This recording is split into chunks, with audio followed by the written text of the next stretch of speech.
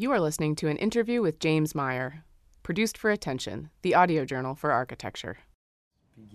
Where to begin? I guess, well, the transition would be that Julian worked on Howell's book, The Art Architecture Complex. He's credited as, one of the sort of architectural sources or advisors or, what have you. And this book certainly had an impact at Princeton. And then Sylvia Lavin, she wrote this book, Kissing Architecture, which didn't address minimalism explicitly, but it did address in art architecture axes.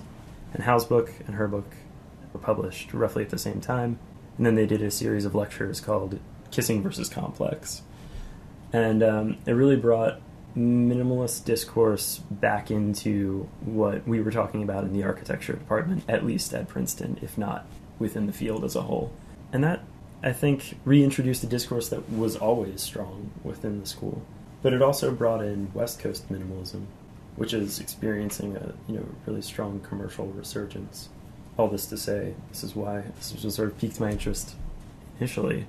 But going back to your work on Truett and the Art and Polemics book, could you talk about just how you came to minimalism? Because you also came, not as late as I did, but after the fact of its initial spark. I see you more as a historian of minimalism. Is that accurate?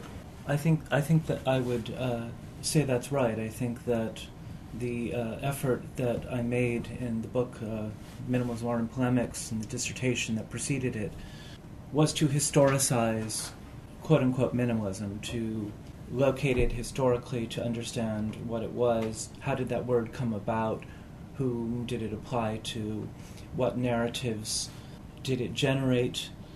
When I came up into graduate school at the end of the 80s, minimalism was already over.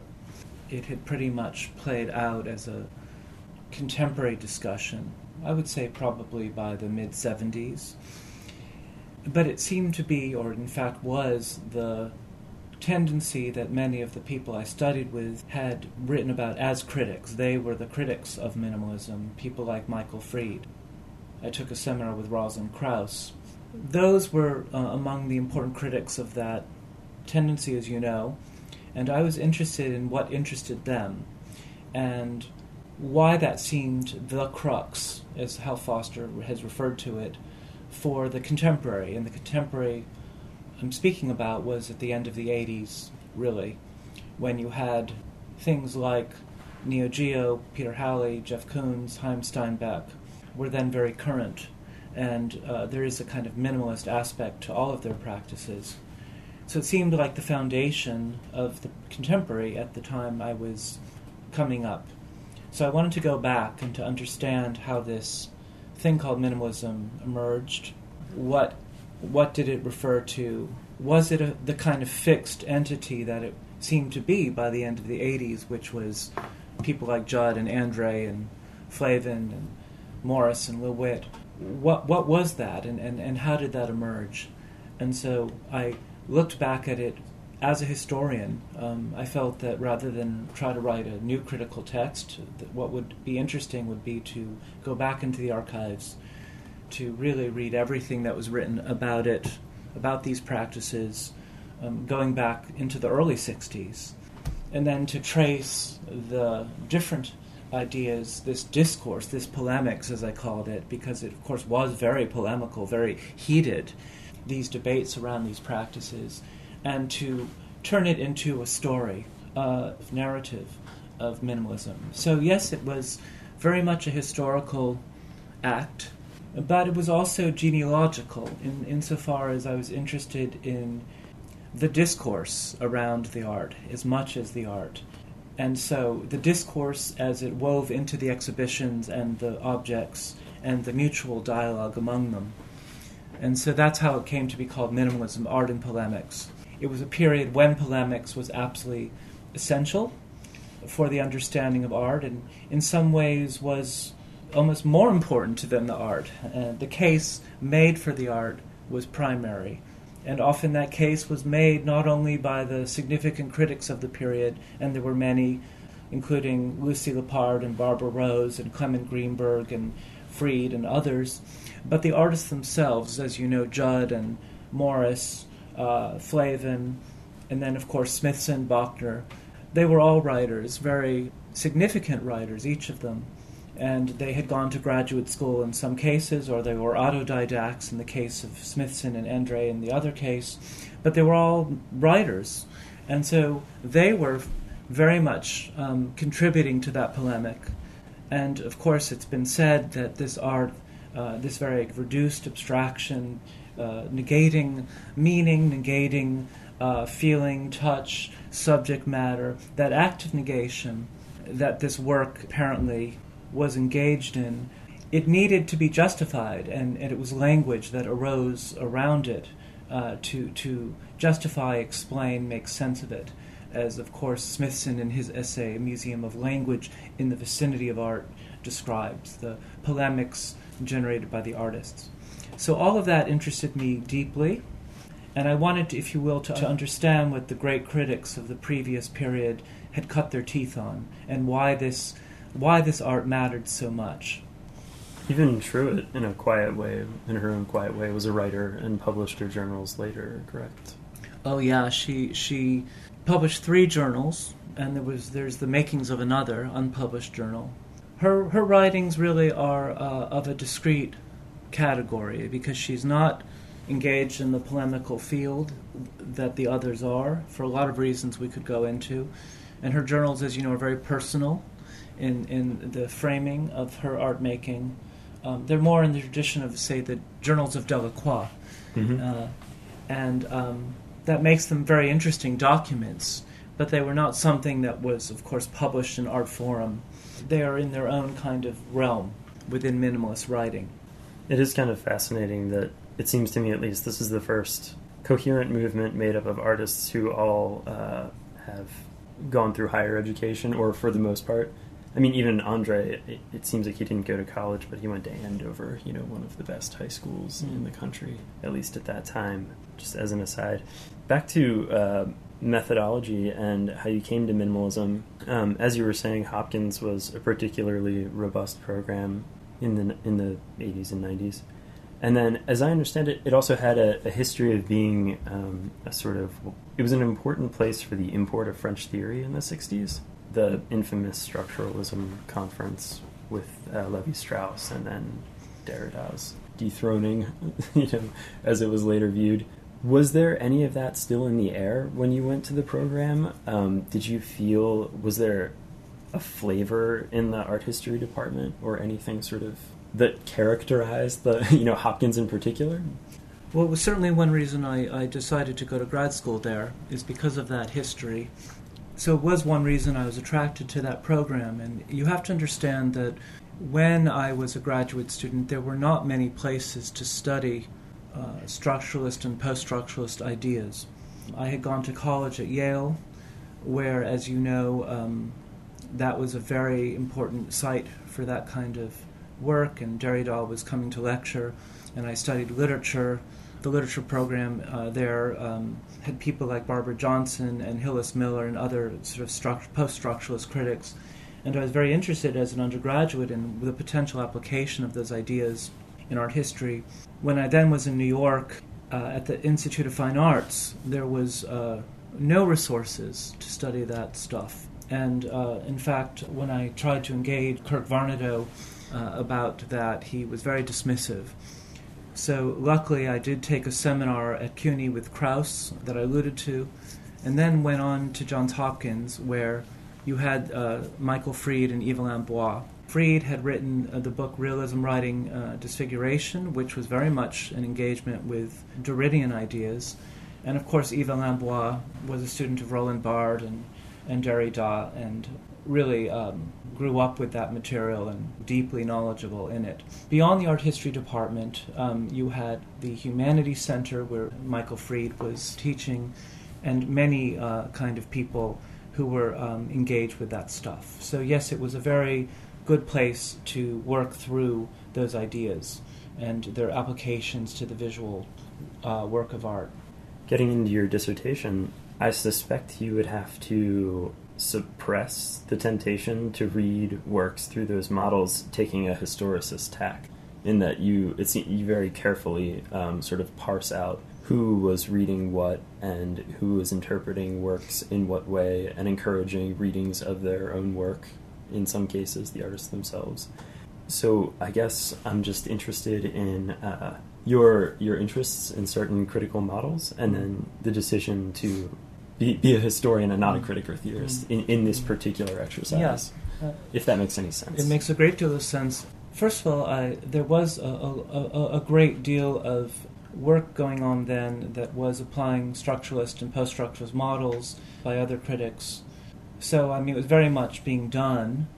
And so to historicize, to do work of history like this, felt like something that would be different, something that I could do that was different. You were under no obligation to do a straightforward history as a PhD in the program. I was under no obligation. When you're working with Yves Alain Bois, the only obligation is to really look carefully at the work of art. But Yves Alain afforded a great space of freedom to do the kind of work you felt you needed to do. But the decision to do this, first of all, in the art history department at Hopkins, there was also Elizabeth Cropper and Charles Dempsey, specialists in Renaissance and Baroque art, with whom I studied, and their approach to the Baroque was to read carefully the texts of the period. And I had done seminars with Cropper where you're reading carefully, the writings of people like Malvasia, the Bolognese critic of the 1630s, and sort of really trying to locate the ideas, the work of art in respect to the ideas, the discourse of the period. So I would say that I was deeply marked by my studies with them, particularly with Cropper as well. So it was about, and I would say that if you read Michael Fried very carefully or Yves Alain Bois very carefully, they are locating the work of art within the particular historical formation in which it emerged, the discursive formation in which it emerged. So the attempt of the book I wrote to locate minimalism within a certain historicity, it's absolutely precise in terms of, this is the 60s, and this is what this work meant in 1963 versus what it meant in 68. That historical precision that I tried, I don't know if I succeeded, but I tried to bring to the discourse can also be found, I think, in the writings, Fried's writings on theatricality in the 18th century, or in Bois' writings on the historicity of Cubist semiotics and Russian formalism. They're both occurring in the teens. So that historical locating of discourse and art was pervasive. They're not just writing kind of interpretations or critical readings, enlisting theoretical models. They're actually historians as well. But beyond this, I really felt that the subject of minimalism really needed that historical work. It hadn't been done, and it needed historicization. And so I was going to approach it in that very historical way. That said, if you know the book, you'll know that I describe minimalism as a field of positions in which artists like Judd and Flavin and Morris occupy. That you have this field of abstraction at that period, post-abstract, expressionist abstraction. They're engaging objects mostly. I mean, there is minimalist painting, obviously, and Stella is in the book, but the discourse is really around the object or the sculptural thing. And so you have these different possibilities of making objects. And that I describe as a field of possibilities. And that was very much a structuralist way of looking at things. You understand it by its difference, or differential relations. Indeed. To simply say that Judd is Judd, and that Flavin is Flavin, and that each of them is an author system that makes them very specific. I certainly understood this empirically by looking at their work. If you look at Judd and you look at Flavin, who were very close friends, their work is incredibly different. It's not just that Anne Truitt and Judd are incredibly different. It's that Flavin, the most proximate, the closest to friends, their work is incredibly different. So it was an empirical reaction to the differences on the work of art. But if you have really read Roland Barthes, if you've read Bart on Sir Racine and his essay Criticism and Truth, defending that book, he's really looking at an artist's work as a system, and that it has a specificity that makes it. And so there's absolutely an integrated structuralist view of artistic, of the artist, if you will, and his work, that then in this book you put together 6 systems and you get a field. So no, structuralism was very much at the core of this book, even though it then turns into a diachronic narrative, right? I mean, so a strict structuralist account would be synchronic alone. This book then takes a synchronic view of the minimal field and stages it in time diachronically as a narrative, because there's a story to be told, and I have a narrative desire. And minimalism, it wasn't just a synchrony; it really unfolds, year by year. I argue, and shifts in terms of who's in the system, year by year. I like that description, because then year by year you take the sort of static map itself and then examine it, and then take another slice the next year and examine the positions, sort of almost spatially. I'm sort of caricaturing structuralism, or my understanding of it. It makes more sense now, the methodology, because it's historical but still somewhat bracketed off from social, political, economic factors, and I think to a good effect in that it brings a certain clarity and rigor to it. The book has been criticized by certain social art historians that it occludes the social. There is an argument in one of the chapters that brings in an Adornian idea of negation. That in that book, the argument is that if there is a politics to this art, it's its desire to negate reference, and that classically modernist, that Adornian refusal is if you will, a political gesture. I did feel that it was such a complex subject. I mean, simply to narrate minimalism's emergence, that a social art history would have been a different project.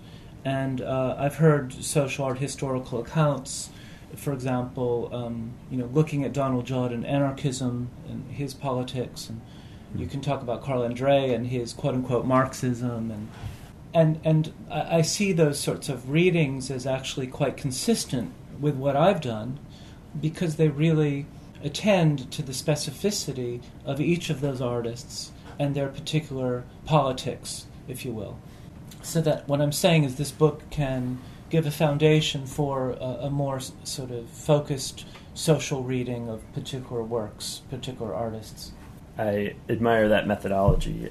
Even as I was thinking about doing this interview, I was overwhelmed trying to think of how I would, structure a series of questions that wouldn't spin off into the complexities of the movement and its social political context. I particularly liked the chapter on Barbara Rose's ABC art, because in a footnote you sort of spell out several important theoretical and literary works that had been translated just at the crux of the late 50s and the early 60s, and how she sort of packs them all into the essay. And while it maybe muddies it up a bit, in my opinion, it also speaks to the complexity of the moment in terms of just this influx of very serious and interesting continental philosophy. Early translations of Wittgenstein, Merleau-Ponty, Roland Barthes, literary works by Beckett and Robbe-Grillet were all coming into the States at this particular moment. And like I said, while she jams it all into this essay, there is a certain reality to the kind of plethora of thought that was available at that time. It's actually a very underrated and I think significant essay. It lacks rigor, but it's precisely the lack of rigor of ABC art that I think is, as you're suggesting, reflective of the energy in the New York art and literary scene at that moment. It's published, I think, in early '65. And yes, she's marshalling a lot of different sources. Merleau-Ponty was certainly important. The new novel, yes, it's coming into play very much. The novels of Robbe-Grillet and Nathalie Sarraute. You have this publisher called Barney Rossett, who runs something called Grove Press, and he's publishing some of that stuff. You have Evergreen Review coming in the late 50s, early 60s. I think that Le Monde Objet, The World as Object, that essay by Barthes about Senradam's paintings of churches, where he's describing a vision of surfaces, if you will, which Svetlana Alpers would later describe as the art of describing, is absolutely sympathetic to his essays about Robbe-Grillet and fiction that's looking at surfaces, that's making no claims beyond the fact that this is the real, and there's no symbolic meaning behind these surfaces. So Phenomenology, the new novel, Roland Barthes, an earlier Roland Barthes, if you will, who's writing on Robbe-Grillet, there's this mix of ideas in the early 60s, kind of coming into New York from France, often in translation. And you, of course, mentioned Wittgenstein, so his investigations are being, I think, translated in this period and published, the Brown and the Blue books, and they're not easily reconciled. Mm-hmm. Wittgenstein and Merleau-Ponty, they're both very current. How do you reconcile those two discourses, those two minds? Wittgenstein being, as we know, very important for Jasper Johns and for Robert Morris. Interrogation of language and meaning, and that could lead to something like Joseph Kosuth, versus phenomenology, or the phenomenology of Merleau-Ponty, interest in the body. Of course, as you know, Merleau-Ponty gets very interested in language, but the Merleau-Ponty that could be relevant for minimalism is a non-linguistic, perceptual, embodied phenomenology. So how do you reconcile those two things? And so something like ABC Art is ushering in that discussion, along with, of course, Susan Sontag's criticism of that same moment, Against Interpretation, which Barbara Rose knew. Against Interpretation is 64, ABC is 65. So it's a really exciting moment, isn't it? And then how do you then think about that in respect to minimal art?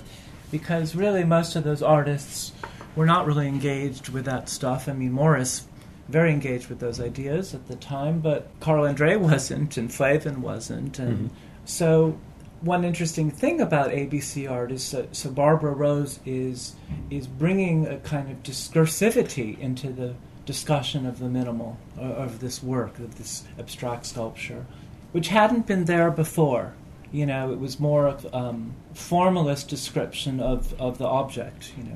Judd's criticism, and the artists didn't like the essay. They didn't like being seen as a movement. Nobody likes to be lumped together and kind of branded as a movement.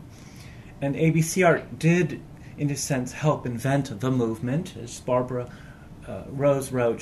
Her essay, quote, created a vogue for minimal art. So it had a kind of popularizing aspect, which the artist may not have liked, and the essay has been a little bit disdained, But on the other hand, as you're suggesting, it had this literary and philosophical aspect which was new, and which would be very inspirational for another generation of writers.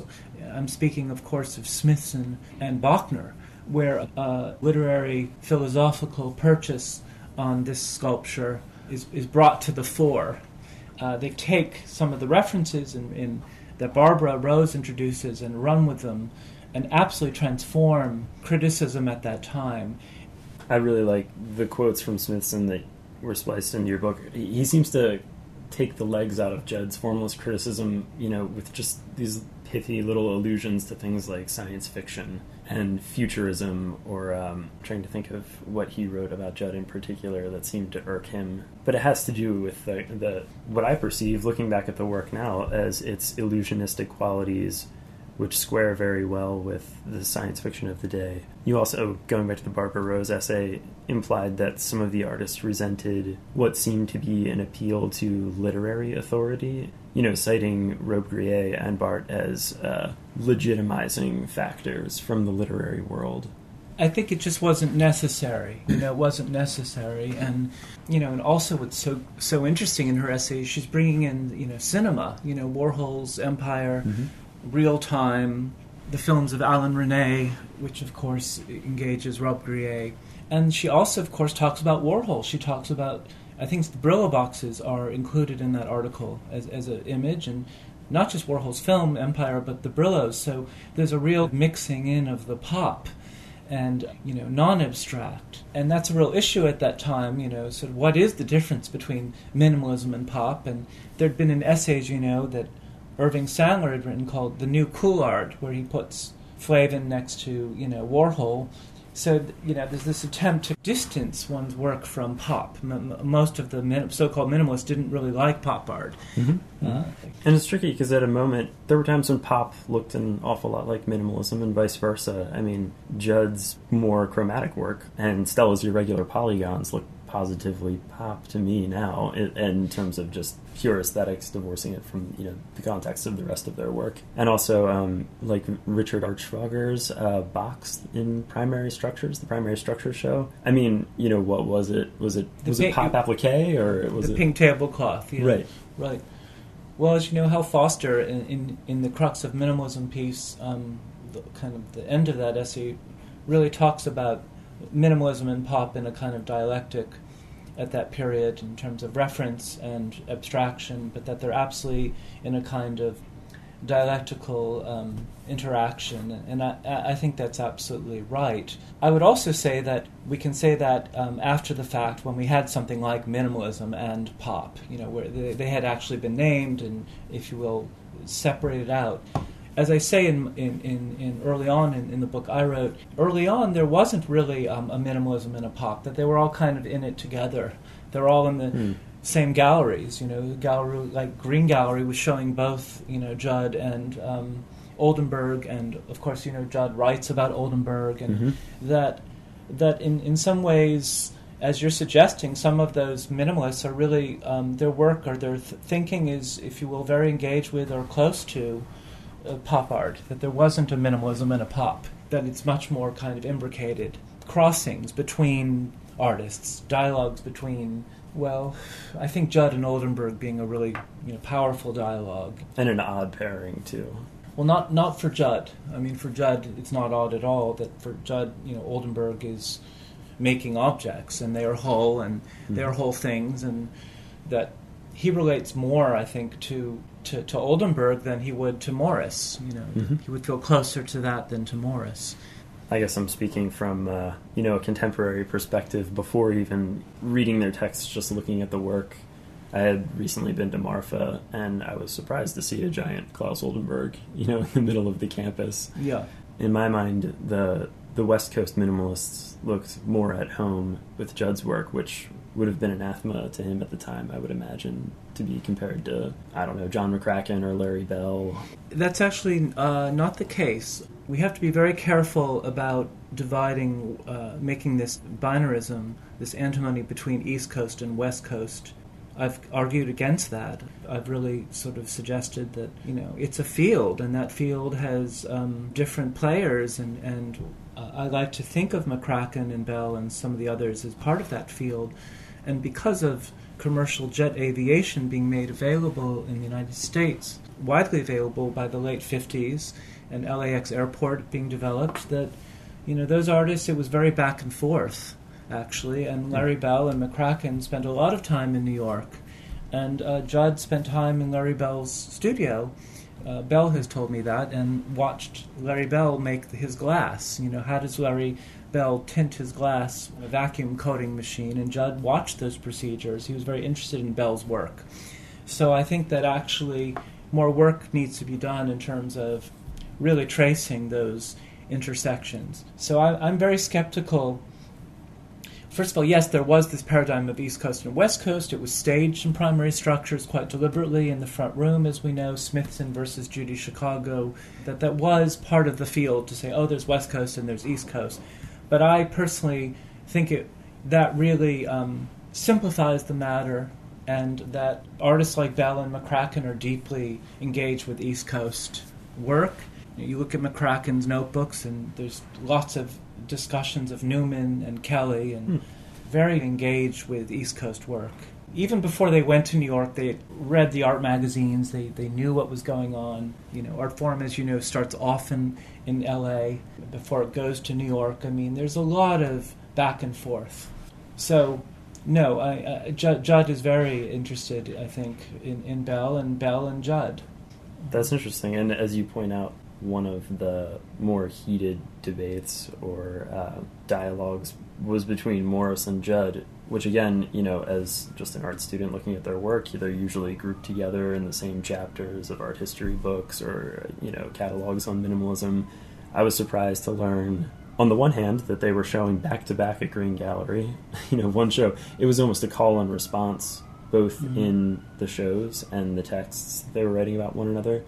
On the other hand, it was heated, and they, defining their differences seemed to be driving the work, even to the point where it seemed to me that Morris was almost engaging serious formalism just because the game was afoot, or more seriously than he would have had it not been afoot. Yeah, no, well, I mean, they were both very highly educated. They both had master's degrees, wrote master's papers, and so on, and were engaged in a polemic with each other in some way.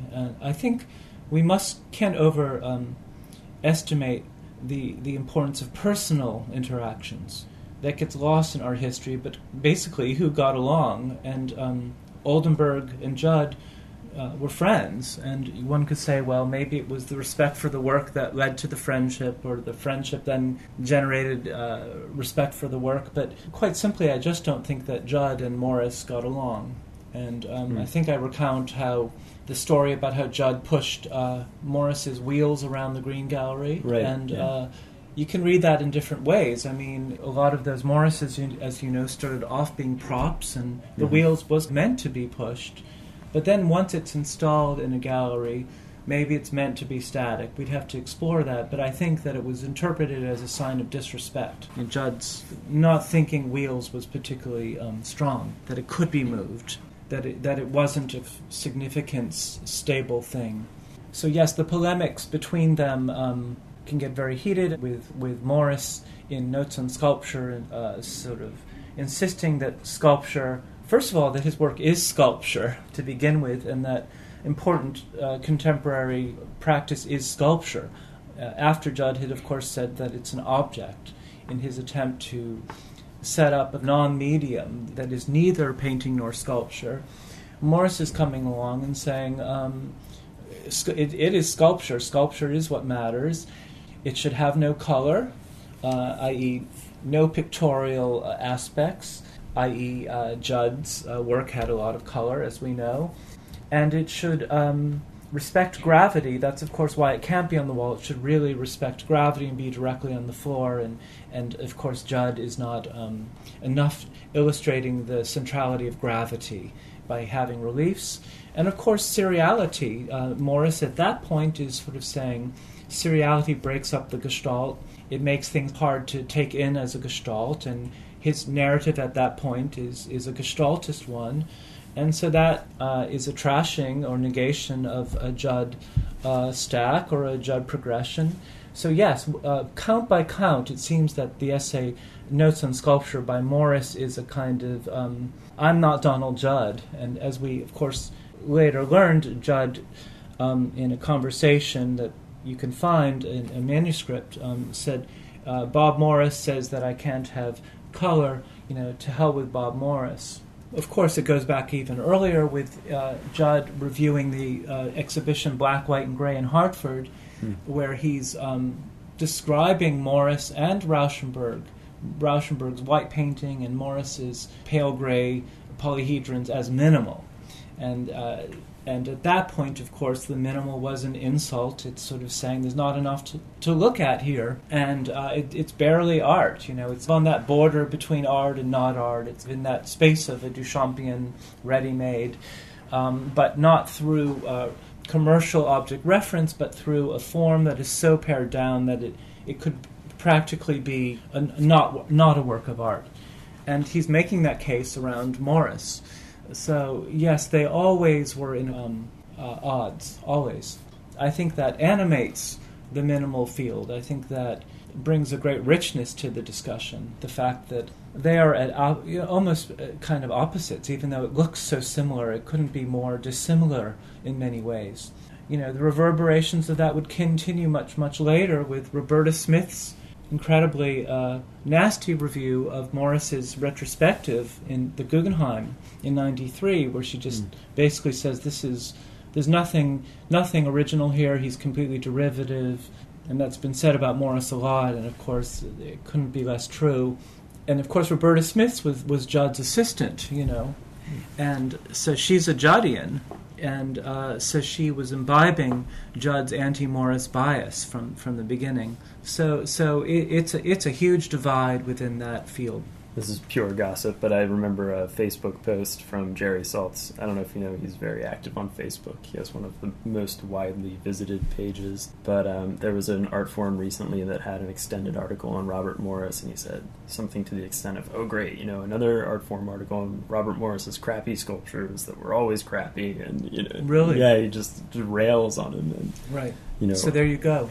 But what I enjoyed about reading your close readings of those texts was that it opened up what Fried opened up for me as an undergrad when I was reading through his collected essays, which was a different kind of close reading of objects that seemed specific to the time, that was highly sophisticated, perhaps by being set up in these differential relations, to art that really is, seems quite silent to me, at least. Again, as an undergrad looking at Stella's irregular polygons, I was kind of at a loss before reading Fried.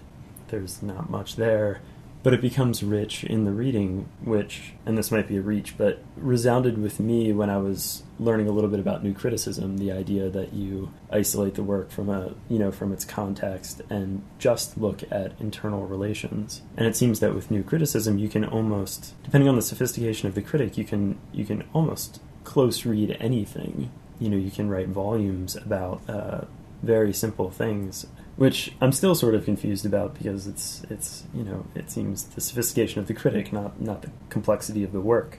And so Judd's suspicion of Morris's lack of complexity, but then his own reluctance to admit to the complexity that he was programming into his work, seems an unresolved contradiction. Whereas I think Stella was quite comfortable with the fact that he was programming in complexity into especially the irregular polygons. Well, I think that both of those artists were very powerfully engaged with this project of negation that we consider, if you will, the core of the minimal project. And Stella, with his black paintings, really hit that note. And as you know, Carlin Dray wrote about those paintings in his essay Preface to Stripe Painting. Stella's only interested in painting stripes. There's nothing else in his painting. No symbols, nothing, just painting stripes. The stripes we know are motivated by the thickness of the support. He came up with the pattern in advance. He used house painter's brushes, no-nonsense execution. And so they were seen as radical negation, the black paintings. And so by 66, he's moving into the regular polygons, having done several series of stripes, and he's trying to recomplicate things. So it's interesting that you see them as very minimal, but actually he's trying to, I think, complicate painting again, and the next step is the protractor paintings. Judd, we know, reaches a point of great simplicity, probably around 64, 65, some of those boxes, the brown box, it's just a brown box. I mean, it just can't get simpler. ABC, whatever you want to call it. But where do you go from there when you reach this degree zero? And that's, of course, not a new issue. We know Malevich, the black square, I mean, it's a recurring topos of modern art, and, of course, Yves Lamboise argued that in his essay, Painting the Task of Mourning, where he sort of, there was, of course, this idea of the end of painting that was current in postmodern criticism, and Douglas Crimp writes an essay called The End of Painting. And Yves Lamboise saying, well, actually, the end of painting and radical reduction of the work of art leading to ready-made and no more art, that's a recurring topos of modernity. So to look at the black paintings of Stella or the most simple boxes of Judd, which have reduced the work of art to this no point, if you will, this degree zero, is not a new idea. But they did it again. And so there's a deep concern at that point, where do you go from there? And when Judd is saying about Morris's white cubes, these are minimal. These are really minimal. He's saying that, if you will, Morris and the white paintings of Rauschenberg have gone too far. Like, that's a step beyond which he's not going to go, that he's not going to get that simple, that that's practically not a work of art. So he wants to keep some measure of complexity, and he'll add, maybe a bar or second color or whatever. Judd wants to stop short of that ultimate degree zero. And he will argue, of course, about Barnett Newman, his painting Shining Forth to George, that, a painting by Newman is no simpler than one by Cezanne. They're reducing, and yet there's the problem of where do you go from there, and the problem of it being too minimal and no longer a work of art on one hand, or, as Judd would say, no longer interesting to look at. That's what Judd was worried about. So he needed to bring back, it seems to me, a measure of complexity, however he would do that. Stella, of course, will do something different. It will go from being very austere to progressively, each step more and more maximal. So they have different itineraries in this regard, but they're both concerned with this problem of reduction, and what do you do after reduction? Yeah, I think that's interesting. And, I almost think that Judd sort of cheated in after visiting Marfa, just the sheer scale of the complex. It seemed that the ability to spread out in the desert allowed him to continue the project of being just close enough to degree zero, as you say, to keep producing work. And also the craft was, it seemed to me, progressively more refined. Yes, but if you think about Marfa and you think about the artillery sheds, which is, I would say, his greatest achievement as an artist, so it's 100 boxes divided into 2 sheds, each different. It's the opposite of the degree zero. It's bewilderingly complex. It's a work that you cannot wrap your mind around. It's sublime. This is a problem he's very mindful of, but I think that already by 65 or 6, when he's making his first metal pieces, and the most simple ones in iron or painted brown box that you might have seen at Marfa, they're so simple that he needs to. They're great, but you can't just make a whole career of that. And he begins very, very much, I think, at that point to up the ante, to make things more complex, and therefore he, I would argue, really starts to compose. So the idea that it's a kind of non-compositional is just not true. The non-compositional led you to a simple box, had the least amount of decisions, and he backtracks and makes things increasingly, it would seem to me, composed and complicated, and those later works with many, many panels of many colors, and they don't follow a particular system anymore. They're very much chosen and very much composed, and they are relational. There's a real backing track from the negation, the non-relational dream that they had around 1963 to 4. They step back, each of them, from that. You see that in Flavin. Maybe Andre alone is the one who kind of holds on to that idea of negation, still working, with his system of one metal usually in a field, and if you will, he's sort of the most close to that minimalist idea of negation, non-composition, degree zero. Yeah, I think there's a similar tack in other artists who are engaging seriality at that time. I'm thinking specifically of Robert Mangold. His early works looked very much like minimalist works, but to keep going, he became a painter's painter in the most classical way. Yeah, I think it's hard to do, and I think Ryman is an interesting case where he skirted around that degree zero, and it's not like he's going and painting things in lots of colors and introducing other shapes, and he skirts the degree zero in a very, I think, sophisticated and generative way. The problem is, how do you keep making work, that's going to interest you? So he's able to flirt with that degree zero in a way that sustains him. Maybe on the issue of composition, then, we can transition to talking a little bit about Anne Truitt, if you don't mind. I'm fascinated with her work, and there's not a lot of scholarship out there on it. As you said, she wrote 3 journals, and she continued working well into the 90s. And I'm fascinated with her work, partially because of this issue of how do you program complexity. You put it nicely, it's maximum complexity within the most minimal means or something like About that. Truett. Yeah, about Truett. But she was composing, and as you point out, at sometimes, there's this rift, right? There's her painterly sensibility, and then there's her geometric or structural sensibility. Wait, a rift between her and, say, Judd, or no, I guess I in mean her own work? two lines of thinking within her own work. And I'm wondering if you can shed some light on that. You know, Greenberg will come in inevitably in terms of how her work was received, but I'm interested specifically in how she saw the relationship, how she saw her own practice of composition. She obviously is a very interesting character, and as you suggest, her work is hand-fabricated. She didn't make the boxes, she had them made, but then she painted it herself. She laboriously painted and sanded each coat many times, and chose the colors and composed and did all the sorts of things that we would think quote-unquote minimalists don't do or shouldn't do. But that was her process, and it was about the infusion of meaning into an object. So her operation is not to purge the artwork of symbolism and meaning and feeling and all those terms that sort of become suspect in New York in the early 60s. Rather, it's to reduce, to infuse the work with meaning. And it was she who talked about this.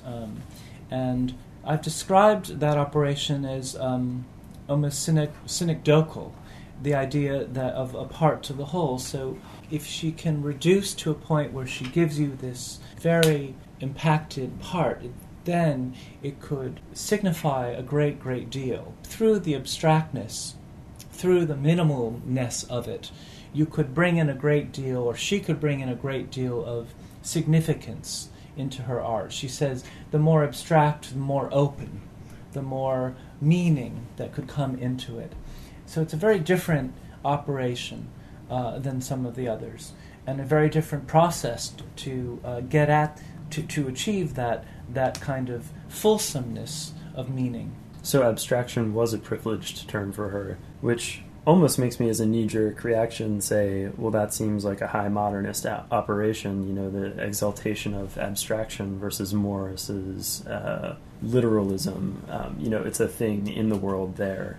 Abstraction almost hints at another order, a world like ours, analogous to ours, but not ours. Do you think that's accurate in her work, that abstraction and that the object contained a sort of logic of its own, which was somehow outside of of our experience of it? I'm not quite sure I would describe her work in that way. I would say that it is a container of meaning. It's a refraction of meaning, and the meaning tends to be mnemonic. It tends to be a situation from the past that she glimpsed and that returns in the work of art. So it's not separate from the world. It's very much about the world, but in order to make meaning of that experience, you need to encode it, embed it in an object. Rather than literally representing it, or... Right. I mean, she did do figurative sculptures. Not very many of them survive, and they are not very good. In fact, they're bad. Yeah, and she would say that herself. And they were agonistic and expressionistic. She's not an expressionist. It's very important to clarify that although her work captures feeling, it's not expressionistic. She's not expressing her emotions through gesture, through depictions, through mimetic imagery. No, she is giving form to a situation and perhaps emotions that she might have felt in a very distanced, refracted way. And the minimal object, as we now call it, was a way of encoding that situation, that memory, the feelings of that moment in an object, making them almost objective, but at the same time hiding them. I mean, another interesting aspect of Truett, you said abstraction. I would also describe it as opaque. It is secretive. The meaning is secreted into the work. You know, it's all those layers of meaning hidden into this thing. There are other artists at that period who are interested in secrets and hiding. You could say Johns, and you could say Will Witt, with his boxes that are hiding things. You could say Eva Hess. Mel Bachner's portrait of Hess is all the synonyms for hiding, covering, wrapping, secreting. So she's not alone in this regard. But these very opaque, minimal, profoundly abstract things are containers of hidden, secreted memory and feeling. So the anthropomorphic charge was thrown around a lot in the discourse, sometimes as a pejorative, sometimes not. For Freed it was. I actually liked the way he characterized Robert Morris's ring with the fluorescence. He said it was empty and that there was an anthropomorphic quality to it. And with it and works like it, minimal works, sometimes there's like a disquieting effect that happens when you encounter one in an empty room without expecting it, which he likens to meeting a person, in a hallway, this similar kind of presence. And then he cites Tony Smith explicitly saying, I'm interested in the mysteriousness of the object. And he tries to make an anthropomorphic charge at Tony Smith. Do you think Truett would have embraced or resisted that? The charge that her advanced work was anthropomorphic? I don't think that she would have appreciated the dismissiveness of Freed's description of her work, of minimalist practice as anthropomorphic. For him it is pejorative. And of course I've argued that he finds that word in Donald Judd in specific objects. Judd is attacking work like Franz Klein, or I should say Marc de Suvreau's sculpture, as anthropomorphic. There's a long tradition of attacking the anthropomorphic in modernist sculpture in Judd, and then Judd saying that about the minimal. But in the case of Truett, if you do read her journals, there's a point at which she describes her columns, particularly as like other persons. I can't remember the particular passage, but not as a bad thing, that they have a presence, that they have those qualities that Freed is attacking, presence, anthropomorphism, and for her that's not a bad thing. She saw sculpture as about making meaning, and it's human beings who make that meaning. She was very interested in the problematic of being a person who gets up in the morning and stands and experiences. She would describe the courage, that was a word of hers, the courage it took to get up every morning and to go out into the world. So I think that her sculptures are embodiments of human experience. And I don't think that she saw that as a problem at all. And I don't think she saw the work of art having meaning embedded in it as a problem at all. In some ways, she's so divorced from the minimalist polemics of the day, although she gets dragged into it. She's working here on her own and creating works that are in many ways unacceptable to minimalist polemics. She did go to one of the best private colleges in the country, Bryn Mawr, and she studied clinical psychology. Is that correct? Mm.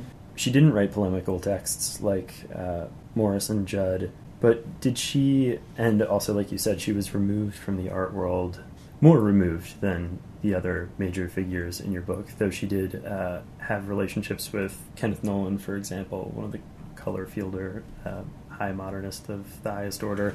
Were there intellectual models that she was appealing to for not legitimacy, but in the way that Judd's early studies in philosophy and his affiliation with the pragmatists, seemed to drive the way he thought about the work, at least? Did Truett have something like that? A sort of a model that anchored the way she thought about the work? There were many models. She was a deeply learned person, and I could go on and on about the different models, but one really cannot overemphasize the importance of Marcel Proust for Truett. She in fact translated or co-translated a book by the critic Germaine Bray about Marcel Proust and memory and time. So that's one of the first things she did, was to translate a French book into English, a study of Proust. She was a great reader of Proust. In Proust, of course, you have one of the most important accounts of memory and how a work of art attempts to give form to memory. And as we know, her sculptures are embodiments of past experience. And she finds a very different form. It's not fiction, it's not prose. There's nothing Proustian in the form of her works, but the ambition is an attempt to capture lost time. So there's a Proustian drive to her sculpture. Another model would be a Latin poetry. She studied Latin as a kid. Her mother was a very adept Latinist, and at Bryn Mawr she studied Latin. And as she described Latin, the Latin sentence is one with very strict rules, the different cases, and that has a really intelligent structure, how a Latin sentence, the syntax of Latin fascinated her.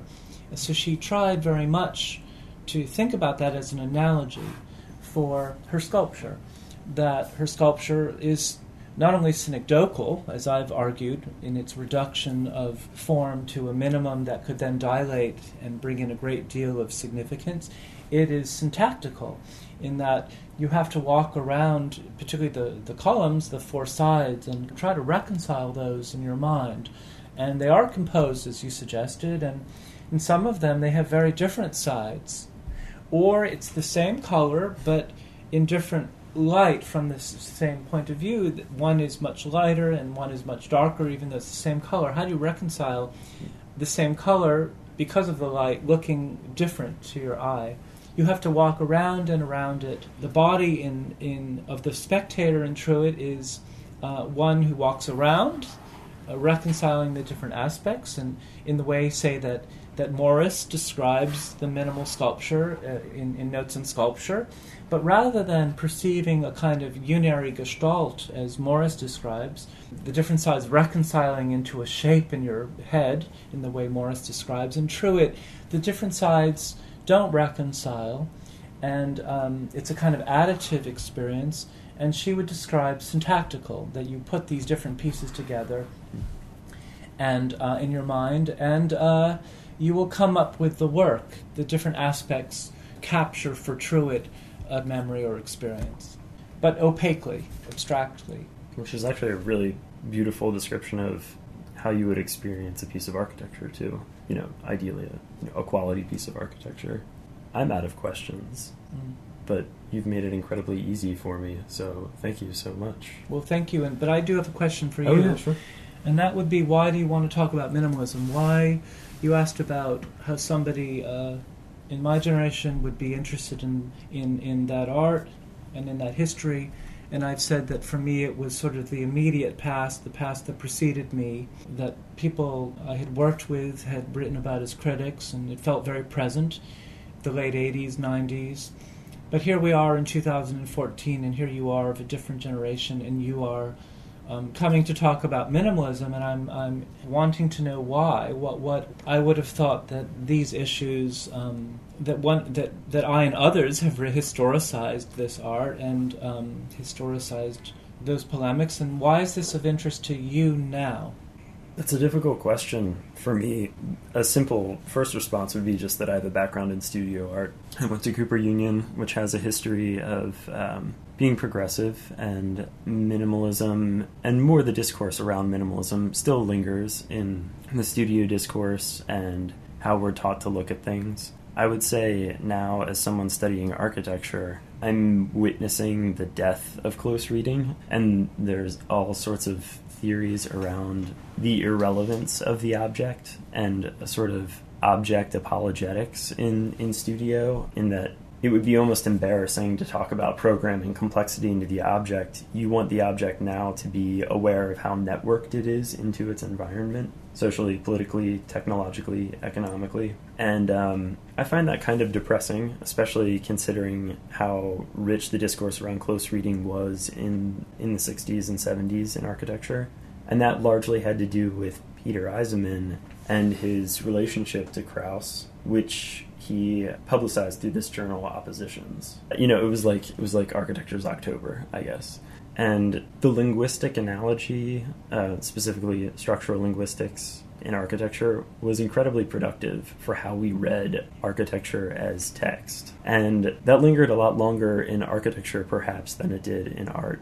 But we're kind of seeing the end of that. Peter just published a book called 10 Canonical Buildings, which is sort of a student's guide to that kind of way of looking at architectural object analysis.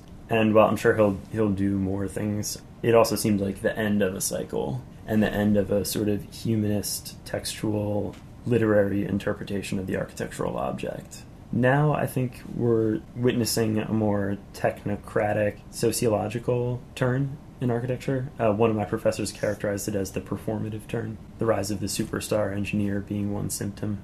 At Princeton, I'm seeing the end of that sort of legacy.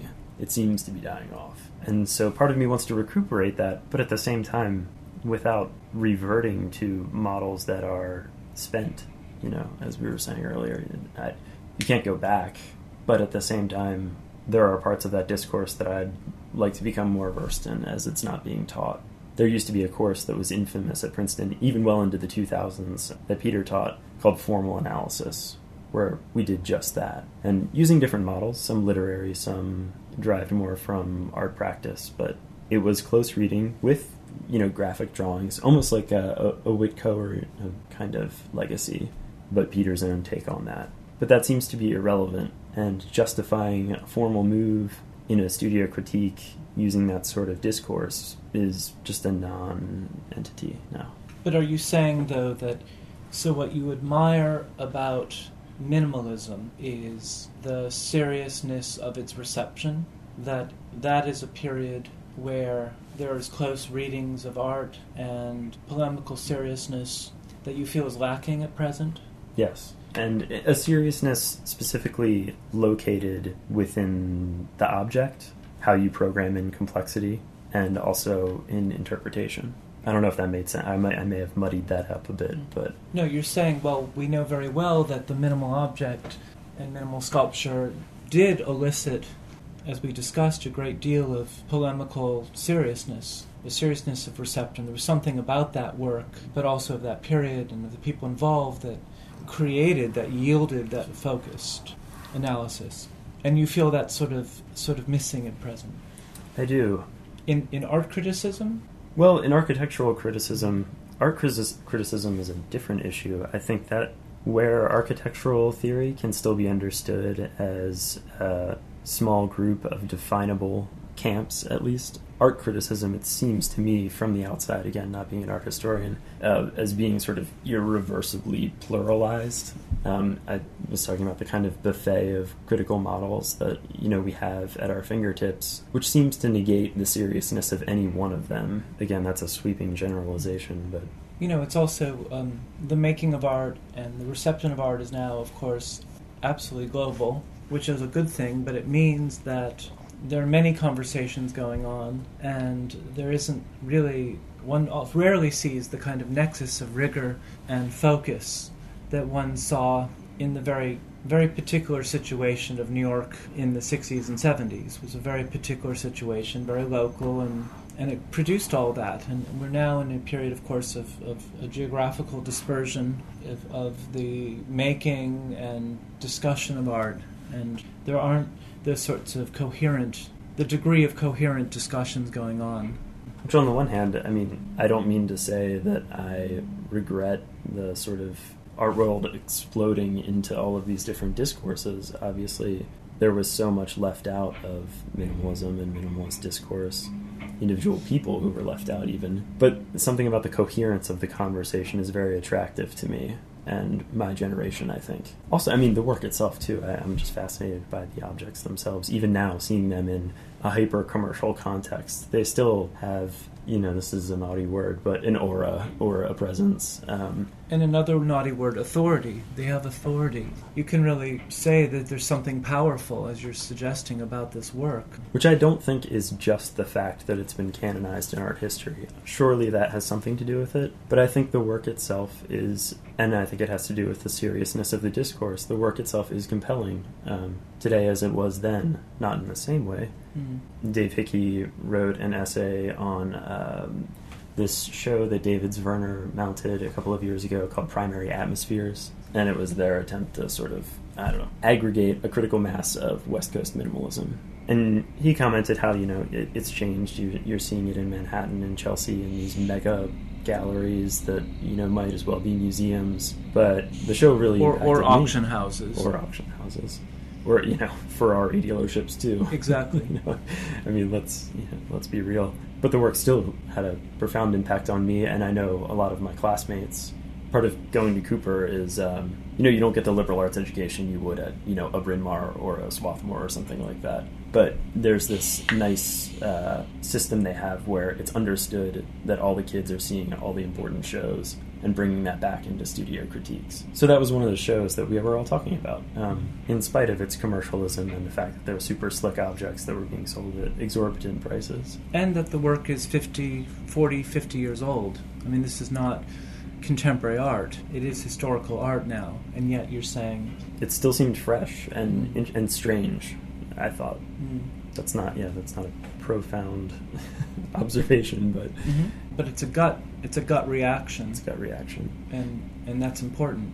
And which was the same reaction I had when I first encountered Truett's work. Now she's represented by a big deal gallery, so you get to see her work more often than I would imagine he used to.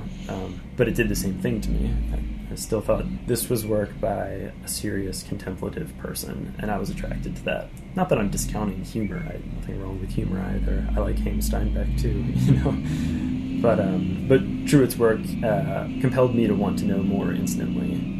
Like you were saying, that sort of secretive quality to it. I wanted to know everything about her and what the work was trying to say. And it doesn't reveal itself as we know very easily. It is, as we said, opaque, and I'm still figuring it out. And Truett said that about her work, that people don't see it easily. It takes time. I also think the implications of her work for architecture are serious, at least in object-based architecture. I mean, there are many types of architecture. I'm interested in works that are, I'm a formalist, I guess, if anything.